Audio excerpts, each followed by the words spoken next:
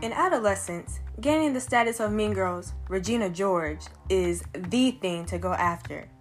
Having the main goal of popularity among peers and the methods used to reach it has an effect on social interactions. Using methods that are deemed as socially deviant, like hostility, decreases the quality of social interactions and raises the votes for the least liked. That is found in the study, The Two Faces of Adolescence: Success with Peers.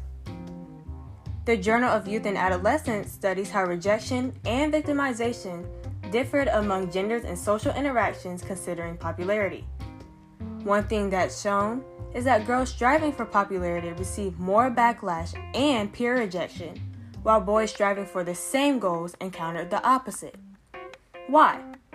Because girls tended to take on more hostile methods to reach popularity, like aggression, whereas boys did not. This caused more peer dislike. This applies to whether the interactions are in person or virtual, as shown in the study, Perceptions of Popularity-Related Behaviors in the Cyber Context.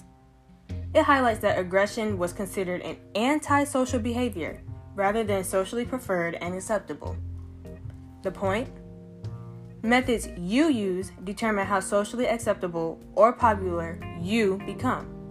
So, the idea is that you don't take up negative popularity-seeking behaviors. If so, just like how you wanted to be the Regina George of your peers, boy or girl, you just may end up like her, hit by a bus, figuratively, of social rejection.